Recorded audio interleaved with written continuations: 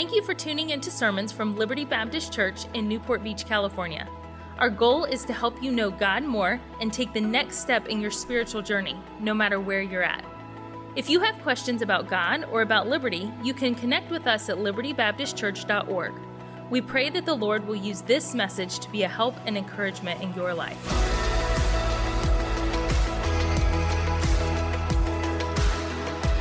Deuteronomy chapter number 6. Tonight, we finish our series on second generation Christianity. This has been the most disjointed series in the history of sermon series. It's only been 5 messages long, but it started in February. That's not how a sermon series is supposed to work. February, and we're finishing it in August. That means our 5-message series has taken 7 months to preach. And I'm not sure how that all happened. Actually, I am. We started it. We did the first 2 weeks. It was going great. Then we were told 2 weeks to flatten the curve. And so we were going to take 2 weeks and go online for 2 weeks. And I thought, well, I want to wait till we're back together in 3 or 4 weeks. And then I'll continue that series. And 2 weeks went, and then it was 3 weeks, and then a month, and then 2, and then 3. And then we came back together, and we've had some other things going on Sunday nights. And we've had Pastor Tomlinson preach one Sunday night. And about a month ago, we were indoors, and I preached the 4th message, and I said, I think this is the last one, but I might have another one. And now a month later, I have another one. And we've been in Deuteronomy chapter number 6. Tonight is a really simple truth. As with every message in this series, the title is one word. And tonight is not an in-depth Bible study. Sometimes we do that. Tonight is really more of a practical challenge, but it's a vital practical challenge for us if our faith is going to continue for generations. I don't know about you, but that's what I desire to see in my life, in my family, and in our church, that it wouldn't die with us. I don't want this to be the last generation that is ministering through Liberty Baptist Church. I don't want Ryan and Tiffany Thompson to be the last generation of Thompsons that's faithfully serving God in church. My prayer is that my children and my children's children will embrace the faith of their fathers and live for God for a lifetime. That's my prayer. That's my passion. My prayer is that Newport Christian School will raise up another generation of young people. I see some of the young people, teenagers and children that are in our school here in church tonight, that they will live for God for a lifetime. My prayer is that in our youth group, we will raise up and see another generation. My prayer is that we as adults will reach other adults and we will reach another generation with the gospel of Jesus Christ. God's plan is a multi-generational faith. God wants our faith to be passed down to generations. And so we've been talking about Deuteronomy 6 is where we have started every message in this series. But there are blessings and there are dangers to being born into a Christian home or into the church. Now, some of you were born into a Christian home and others of you were not. I was not. But I was reached as a child at age 9. Some of you, all you've ever known is growing up in a Christian home. There are blessings to that, and there are dangers to being a second-generation Christian. And I want you to read, if you will, the verses where we've started this series, each and every message. And if you'd like to go back and listen to any of the other ones, you can go on our podcast or on our website, on our Facebook page, and catch the other ones. But let's read Deuteronomy 6, verses 1 through 3 aloud together, shall we? Deuteronomy 6, beginning in verse number 1. Let's read that aloud. Ready? Begin. Now these are the commandments, the statutes, and the judgments, which the Lord your God commanded to teach you, that ye might do them in the land whither you go to possess it. By the way, let me stop right there. The reason you've been given truth and taught truth is not just to know more truth. It said here, these are the things you've been taught. Why were you given them? He's talking to the children of Israel, that ye might, what's that verb there? That ye might do them. You and I, the goal of Bible study, the goal of coming to church is not just to get to where we can say, I'm a great Bible student. I kill in Bible trivia. I know all the answers. I know all of the stories. I can tell you who was the first king on the northern kingdom and the divided kingdom, the southern kingdom. And it's great to know those things, but it's not great if it doesn't change how we live. The reason we want to know more about God and His Word is so that we can grow more and be more like him, serve him more, that you might do them. Verse number 2, read it aloud with me if you will. Ready? Begin. That thou mightest fear the Lord thy God, to keep all his statutes and commandments, which I command thee, thou and thy son and thy son's son, all the days of thy life, and that thy days may be prolonged. Verse 3, hear therefore, O Israel, and observe to do it, that it may be well with thee, and that he may increase mightily, as the Lord God of thy fathers hath promised thee, in the land that floweth with milk and honey. We've gone through the context of this passage. We've gone through the background of all of this. But just as a brief introduction, Deuteronomy is Moses giving the law a second time. Deuteronomy comes from two words. The word deuteros, meaning second, nomos, meaning law, a second law. Exodus was where he gave the first law. And God gave the commandments, the laws of what we call the law of Moses, to the children of Israel. Here's how you should live. Here's how you should govern your nation. And here's the law. And then he said, this is what you should do. And God said, I have a land prepared for you. I have a life prepared for you. I have a calling for you, the land of Canaan. But we understand that generation, they lacked faith. They didn't believe God enough to step out by faith and go into the promised land, the land God had promised, the land of Canaan, that land that flows with milk and honey, that land that God had reserved for them. And we often miss out on God's best for our lives because we don't have the faith to obey, because we're scared about what might happen if we do. And he says, I want you to go in. And so what happened, many of you know the story, of course. They sent out 12 spies, and we know the song, the little children's song. 10 men went to spy on, 12 men went to spy on Canaan. 10 were bad and 2 were good. And that little children's song that they sing sometimes in children's church, what happened? They came back and said, we can't go in. God had already promised them, I'm going to defeat all of those enemies. But their mind said, it's too scary. We can't obey God. So what happened? God made that generation wander in the wilderness until an entire generation had died off. An entire generation wasted their lives in the wilderness because they lacked the faith to follow God. And so now we have a new generation getting ready to go into the promised land. And Moses, when you read Deuteronomy, it's Moses preparing another generation, a second law to go into the promised land. By way of review, we'll review where we've been in this series. What are some of the blessings and dangers of being brought up in a Christian home, second generation Christianity? The first message was a single word. I challenge those that were brought up in Christian homes or have been saved for any length of time. The word was this, and they're all verbs. The word was rejoice. Thank God that somebody shared the gospel with you. If we're not careful, sometimes we focus on the trials or the hardships instead of focusing on the blessings. Sometimes after you've been saved for a while, it's why don't I get to do that? Why do I have to do this? Instead of what do I get to do to please him, to serve him? And there they go again. I thought I had him down. I'm going to have an iPad by next Sunday. All right, there we go. And we said rejoice. The second message in this series was beware. Beware. So the first message, talk to me. The first message was what? What was it? Rejoice. The second message, beware. The Bible says, thanks, Teach. The Bible says in Deuteronomy chapter number 6 and verse number 12, then beware lest thou forget. Beware. And I challenge you, understand there are some natural dangers to being saved. Thanks, Marquise. Appreciate that. There are some natural dangers that lead to being, that come from being saved for any length of time.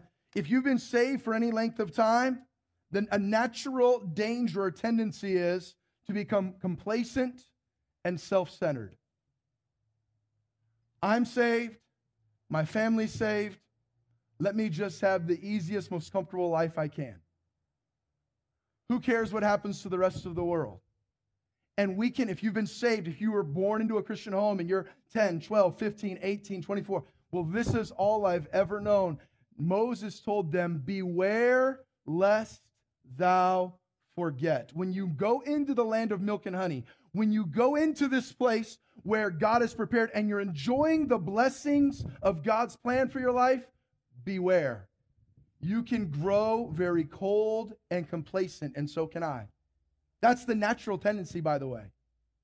The natural tendency is not to become more on fire for God, it's to grow colder from God. You watch as generations have been saved, the natural tendency is for us to grow farther away from God. And that's just human nature. How many of you, anybody here, you've ever purchased a brand new car? Ever purchased a brand new car? Right off the lot. You drove. Dave Ramsey would tell you that was a terrible financial decision, but we won't shame you right now, okay? And you bought a brand new car. How many of you, one of the cars that you still own to this day, you bought it brand new off the lot, right here. You still drive that car. Ray, how old is that car? You bought it new and you drive it. 17 years old, Ray. So you bought it brand new before you heard of Dave Ramsey 17 years ago. You bought it. You didn't care. Okay, yeah. He had heard of him, but he didn't care what Dave had to say. And let me see who else over here. You still drive a car. How old is that car, Chinsei? 20 years old. Dave would be proud of that probably. You paid it off and kept it for another 15 years. That's all right. Dave can get out of our business if we keep it for 17 and 20 years, all right? Anybody else? Let me just see. Yeah, how long, Kay? 13. Keith, how long? 16 and 15. Bought them brand new. Now, Ray, do you remember when you drove it off the lot? What kind of car is it? You were styling 17 years ago in the Swagger wagon. A Grand Caravan. What car was it, Chinsei, 20 years ago? BMW. That is a nicer car. Okay. BMW. K, what car? Honda Accord. My first and second car were Honda Accords. Keith. Yukon and the truck. So you all remember when you drove it off the lot? Now, do you take better care of it today or when you first drove it off the lot?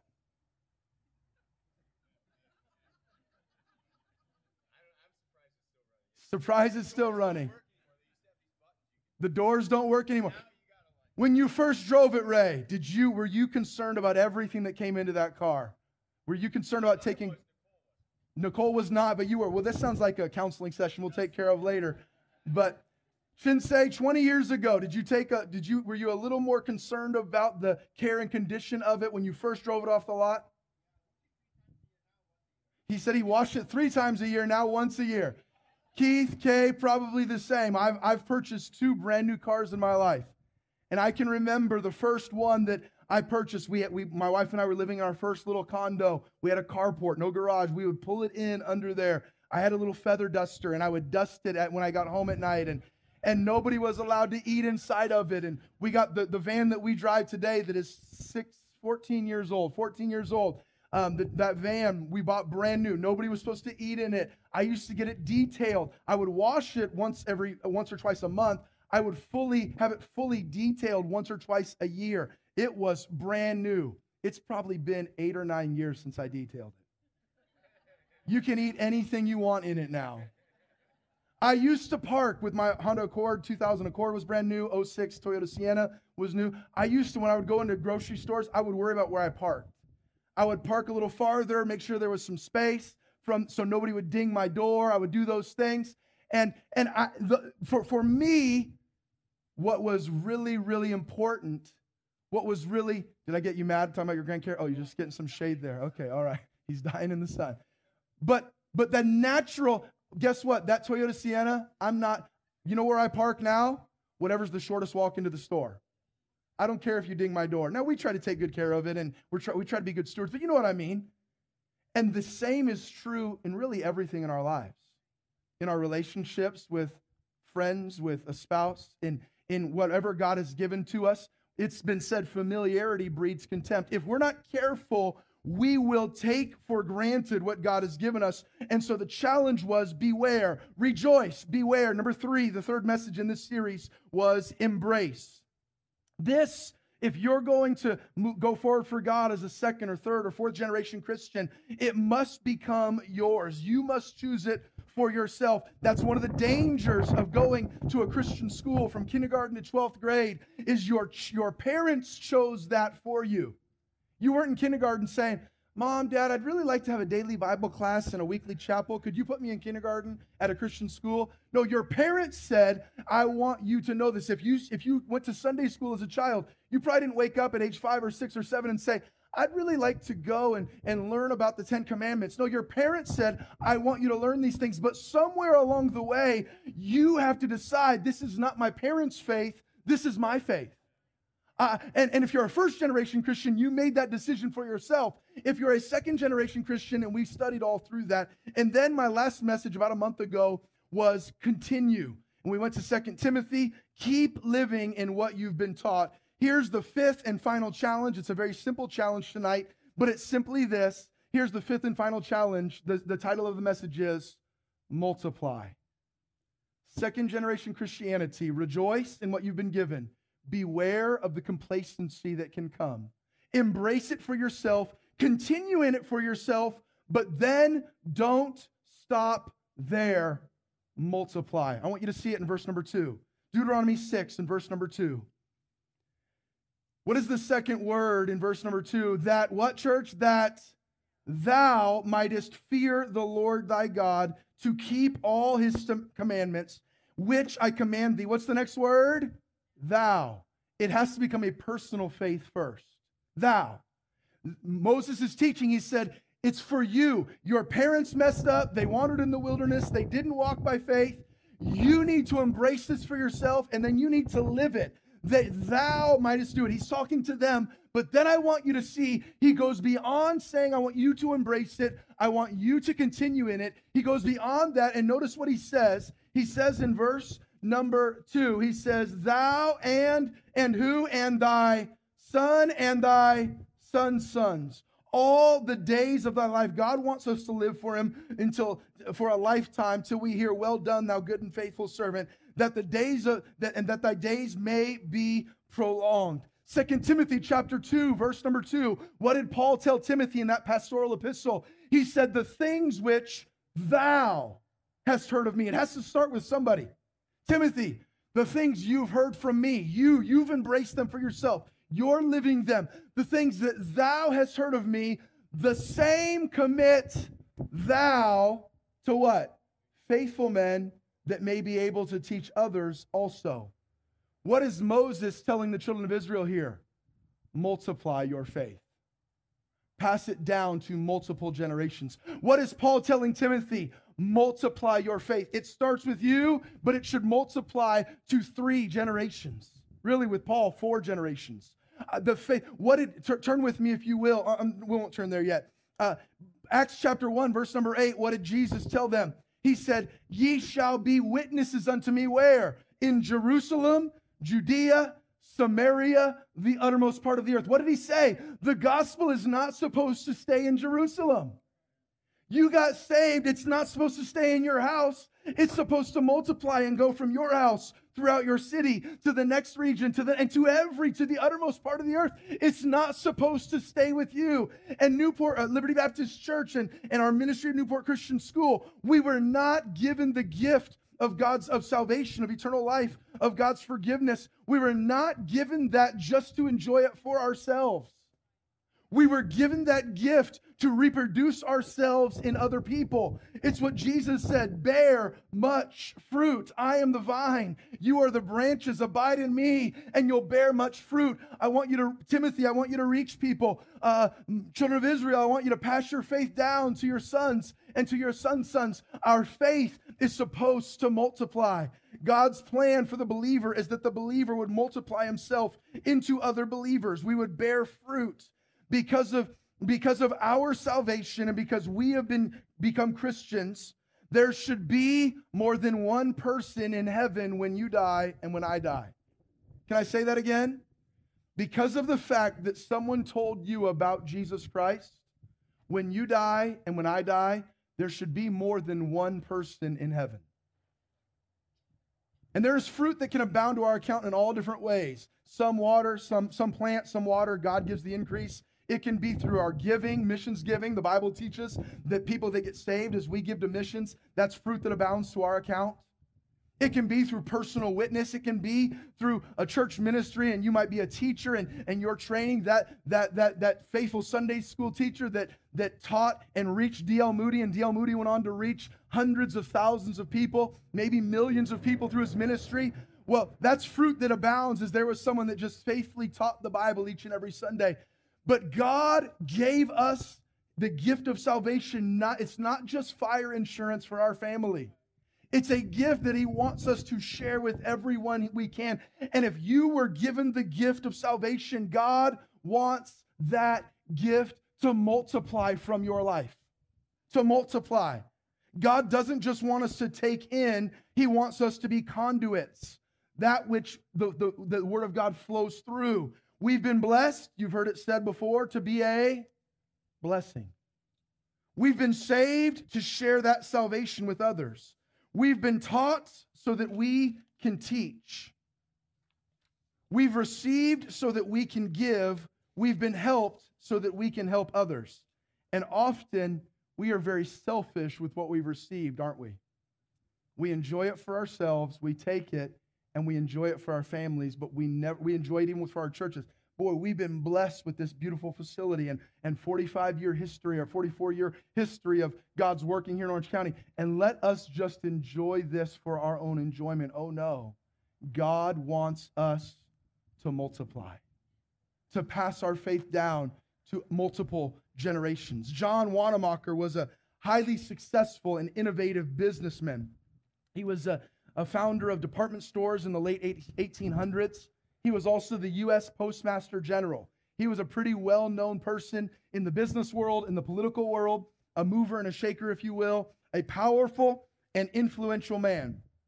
John Wanamaker was one time asked, somebody asked him, they said, how do you get time, how do you find time to run a Sunday school for 4,000 students in addition to the business of your stores, your work as Postmaster General, and other obligations? Instantly, Mr. Wanamaker replied, why?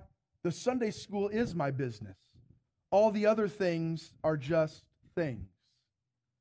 There was a man that, from the world's perspective, was very successful in the business world, in politics, he was a powerful man in U.S. government. And you know what he said his biggest priority was? That Sunday school where he shared the truths of the gospel. God has called me. What was he saying? He was saying, God saved me and gave me the opportunity to be the Postmaster General in these department stores so that I could multiply my life and God's kingdom. He said, all the other things are just things. 45 years ago, he said, I decided that God's promise was sure. Seek ye first the kingdom of God and his righteousness, and all these things shall be added unto you. The stuff that man placed a high priority on was Wanamaker's lower priority. All through Scripture, we see this pattern of service and multiplying. God called Elijah. Did Elijah's faith die with Elijah? There was another one that came up behind him. Who was that? Elisha. That Elisha said, give me a double portion of his spirit. And as Elijah died, what do we see? Elijah had multiplied himself through Elisha, that prophet Elijah to Elisha. God called Moses. Did Moses' life and influence end when he died? No, there was a servant behind him, who? Joshua, that led the children of Israel into the promised land. Moses had multiplied himself in and through the life of Joshua. God called Paul. Did Paul's life and influence end when he died? There are many we could list, but one that often comes to mind is Timothy. Paul had a Timothy. He multiplied, he invested in, he took his faith, and Paul multiplied himself all over through his missionary journeys, but his influence didn't end. I want to ask you a few questions for you to ponder. How are we doing in multiplying? We've been given the gift. Let me ask you a few questions. Who are you, or who have you shared the gospel with recently? That's a convicting question for your pastor. And I try to be a witness regularly on a weekly basis, but not nearly as much as I should. Who am I multiplying myself through in my witness? I want you to ponder these thoughts. Who are you currently investing in? Saying, there's somebody that I am trying to invest in, to bring up, to train, to help, to make a difference in. Who are you giving to? Who are you teaching?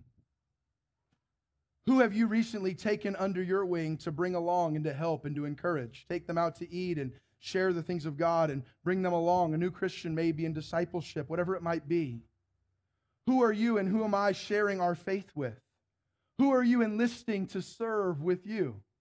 Kevin, I think you were telling me, right, when you got saved about 30 years ago here at Liberty, there was somebody, I forget the man's name, that he wouldn't leave you alone.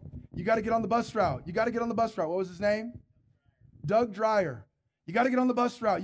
And Kevin didn't know what the bus route was. You got to come out with me. You got to go. And this man enlisted Kevin, and now some 30 years later, on a daily and weekly basis, there's a man, Kevin, and his wife, Janice, that are multiplying, investing in people through the Christian school. And he drives a bus nearly every Sunday to pick up boys and girls. And he's taught a singles class for many, many years.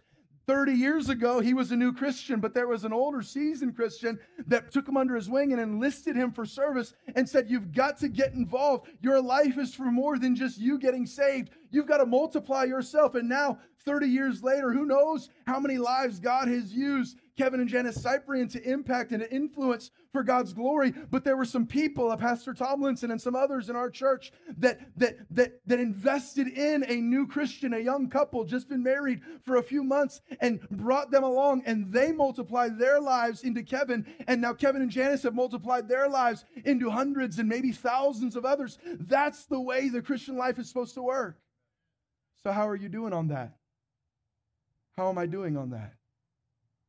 How are we doing passing our faith to somebody else? We have to embrace it first for ourselves. Thou and thy sons and thy sons' sons. Yes, I think he's talking biologically, but I believe, as we see with Paul in 2 Timothy, the application is far more reaching than our biological family. And you say, well, my kids are grown and some of them have chosen this, God, and others maybe haven't, or God never blessed us with children. I've never been married, so those verses don't apply. Oh no, God called all of us to be witnesses, to multiply our faith in whatever relationships and resources he gives us. And that takes some work, and that takes some sacrifices. Who are you enlisting to serve with you? I want you to ponder this question. What sacrifices are you making to impact others with your life? If I were to drop dead of a heart attack today, who would say, he made some sacrifices to bring me along in my Christian journey? He made a difference in my Christian walk. I'm different today because of his investment in my life. Who would say that about you? Who would say that about me? What sacrifices are you making? The old famous preacher, Gypsy Smith, told of a woman in London who wrote him and said, I have a meeting that I want you to come speak at, and it's just a small meeting, and it won't take anything out of you. She thought that would attract him. It won't be that big of a deal. And Gypsy Smith answered, I cannot come. And it would be of no use if I did come, because he said, if it takes nothing out of me, it will do nobody any good. It is true service that costs, and a cheap religion is not worth preaching. It takes some work. And Paul said it, he said it this way. He said that he likened it to, I have labored in travail and birth again to you. He likened it to the pain of bringing a life into this world. To work with people and to multiply your faith is not always easy. It's difficult and sometimes discouraging and sometimes disheartening. People that you love and you invest in, they turn their back on you and they leave and they move to North Carolina and things. And sometimes, just giving you a hard time, Chad. And sometimes, working with people isn't always easy, but God called us to invest our lives in other people. May I ask all of us, what does being a Christian or a member of Liberty Baptist Church cost us? What is it taken out of us? If we are giving nothing, we are probably impacting nothing. If we are giving nothing, we are probably impacting nothing. Think about the opportunities in our annual church calendar. This week, we have the SoCal Outreach. Well, I had plans on Saturday, and I'm not trying to put a guilt trip. If you can't come, you can't come. That's between you and the Lord. I had plans on Saturday. Maybe you did. There's no way I can do that. But somewhere along the way, it might not be this event, but somewhere along the way, we're going to have to say, you know what? I'm going to have to put some of my plans on hold so that I can make a difference in somebody else's life. We have the outreach, and we have discipleship, and Sunday school, and the Christian school, and bus routes, and missions giving, and mission trips, and teen camp, and children's programs, and vacation Bible school. Have you ever stopped to ask yourself, why do we do all of those things? Is that just because, well, we kind of need a job? Hey, pastoral staff, they're like paying our salaries to work here. We've kind of got to justify the reason that we have a job here. So let's think of some events to do so that they keep paying us. Let's figure that out. No, why do we have the events that we have? Why have we structured our church calendar the way that we have, if there's one word for why we do those things, and here's the word: multiply. Why do we have Newport Christian School? We want to multiply our faith in another generation. Why do we have outreach this week? We want to go be a blessing to some ministries and plant some seeds of the gospel. Why? That God might multiply the gospel in Orange County. Why do we run the bus routes every Sunday? We're trying to multiply out into these communities, into these neighborhoods, and plant the seeds of the gospel that lives would be changed. Why do we have a vacation Bible school and a teen camp? Teen camp isn't just so that we can give teenagers a fun 1-week vacation away from their parents. No, we're trying to plant some seeds in those young lives, that they'll live a lifetime for God, that they'll take the faith that we've passed on to them and they'll pass it on to their children and to their children's children. And if God doesn't ever give them children, or even if he does, they'll pass it on to their peers and to those around them and their coworkers and their neighbors. The whole reason for all of the events and the programs of this church should be to multiply. We've been given the gift of salvation. Is it growing from us, or is it dying on the vine in our lives? We want to see others come to know Christ, and then we want to see them grow in their faith. Turn with me, and I'm almost done. Matthew chapter 28. Matthew 28, verse number 18. I want you to see our Lord's final words to his disciples, his final recorded words in Matthew. We call it the Great Commission. It's been said it was his last command to his disciples in Matthew, and it's been said that his last command should be our first priority. Matthew chapter number 28. The last recorded words of Jesus in the gospel according to Matthew. Matthew 28, verse number 18. And Jesus came and spake unto them, saying, all power is given unto me in heaven and in earth. Verse number 19, what are those next two words?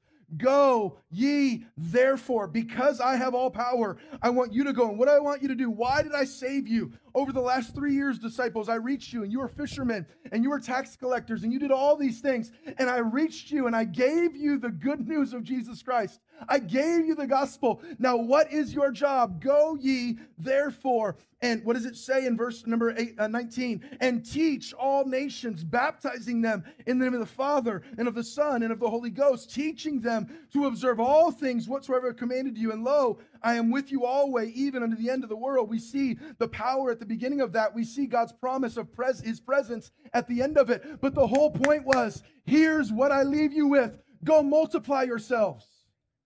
That's why I'm leaving you here.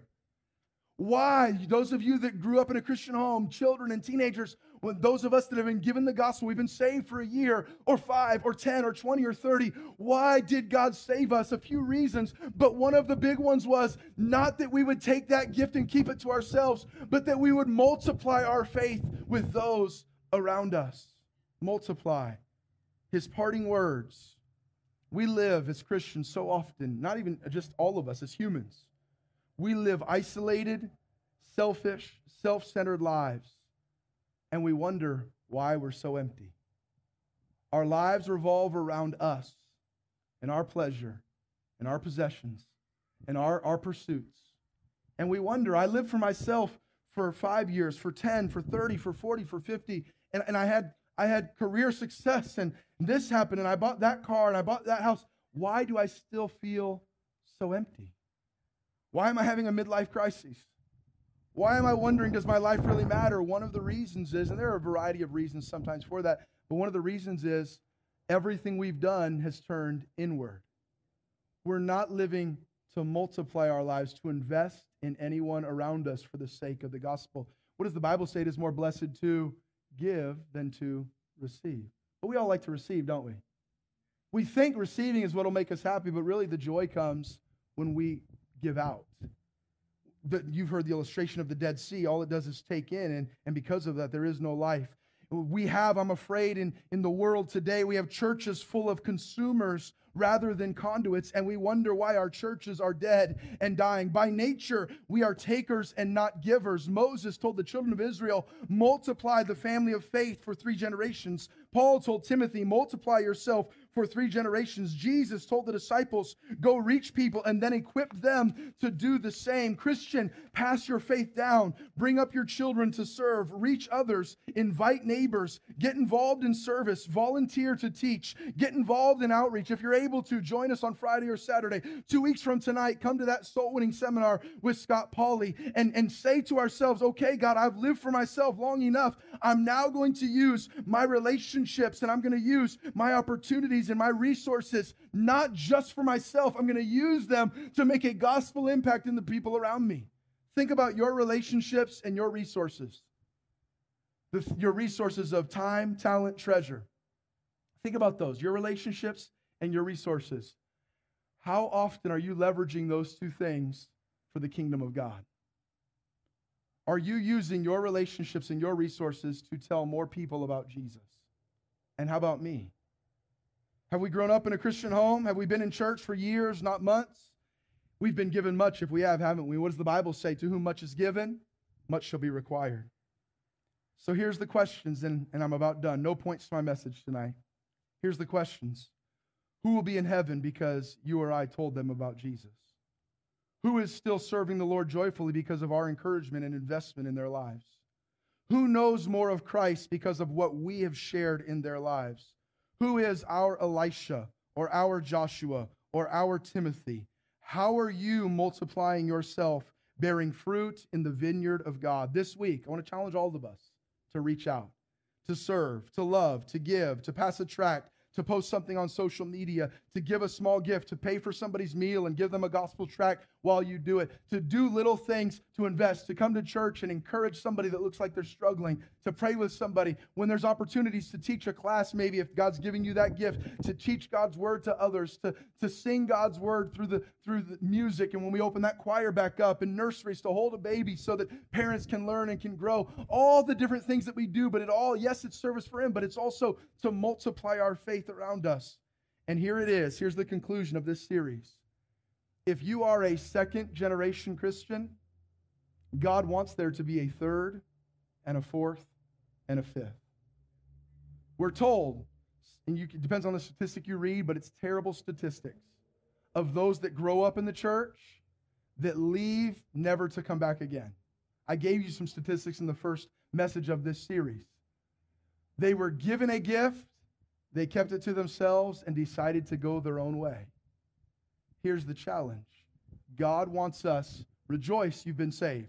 Beware that you grow complacent. Embrace it for yourself. Continue on. First it's thou. You've got to live what you've been taught. But then don't stop with continuing. Multiply. Share your faith in whatever way you can with others.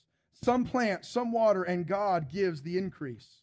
Teenager, adult, does your plan for your life involve anything about you making a difference in someone else's life? This world tells us to focus on self, on our career, on our happiness, on our achievement, on our pleasure. God says, I want you to embrace your faith for yourself. I want you to live it for yourself, but I don't want you to keep it to yourself. Can I say that again? God's plan for the Christian is, I want you to embrace your faith for yourself. I want you to live it for yourself, but I don't want you to keep it for yourself. If you're here tonight and you've never been saved, you're not a Christian. You've never trusted Jesus Christ as Savior, let today be the day that you start into the family. But if you have been saved, how are we doing multiplying, serving? One preacher said, true spiritual maturity comes when the believer takes off the bib and puts on the apron. True spiritual maturity comes when the believer takes off the bib, being served, and puts on the apron, starts serving. Second generation Christian, let us be servants when we feel like being selfish. Let us strive to multiply our faith in and through others. Reach out, give, serve, preach, tell, help, love, multiply. Many years ago, the Salvation Army, when it was at the height of its, now we just think of it as a thrift store. At one time, it was a thriving gospel preaching ministry. It was, and there are still some parts of it where they do that, but today it's not nearly what it once was. At one point, Salvation Army was literally an army of Christian soldiers preaching the gospel. And it was during that time they were getting ready to hold an international convention. And the founder of the Salvation Army, General William Booth, you can read about him, an amazing man. He was supposed to be the main speaker for that convention, but he could not attend because of physical weakness, physical illness. And so General Booth, at the International Convention of the Salvation Army, he sent his message over the cable via telegram. He sent his message, and it was one word, and it was in all caps.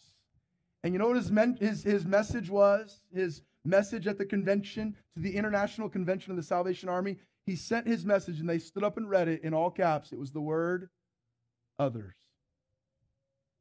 Others. We're very good at living for self, aren't we?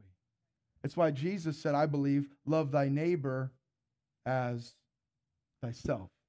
Because our natural is to serve ourselves, and the spiritual is to serve others.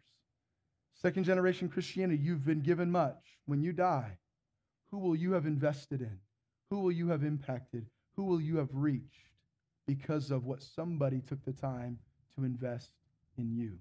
Our heads are bowed and our eyes are closed. Lord, I thank you for your word. I thank you for these truths that we saw in Deuteronomy 6. Thou and thy sons and thy sons' sons. God, your plan is a generational faith. God, I pray that here at Liberty you would raise up another generation of Christian servants.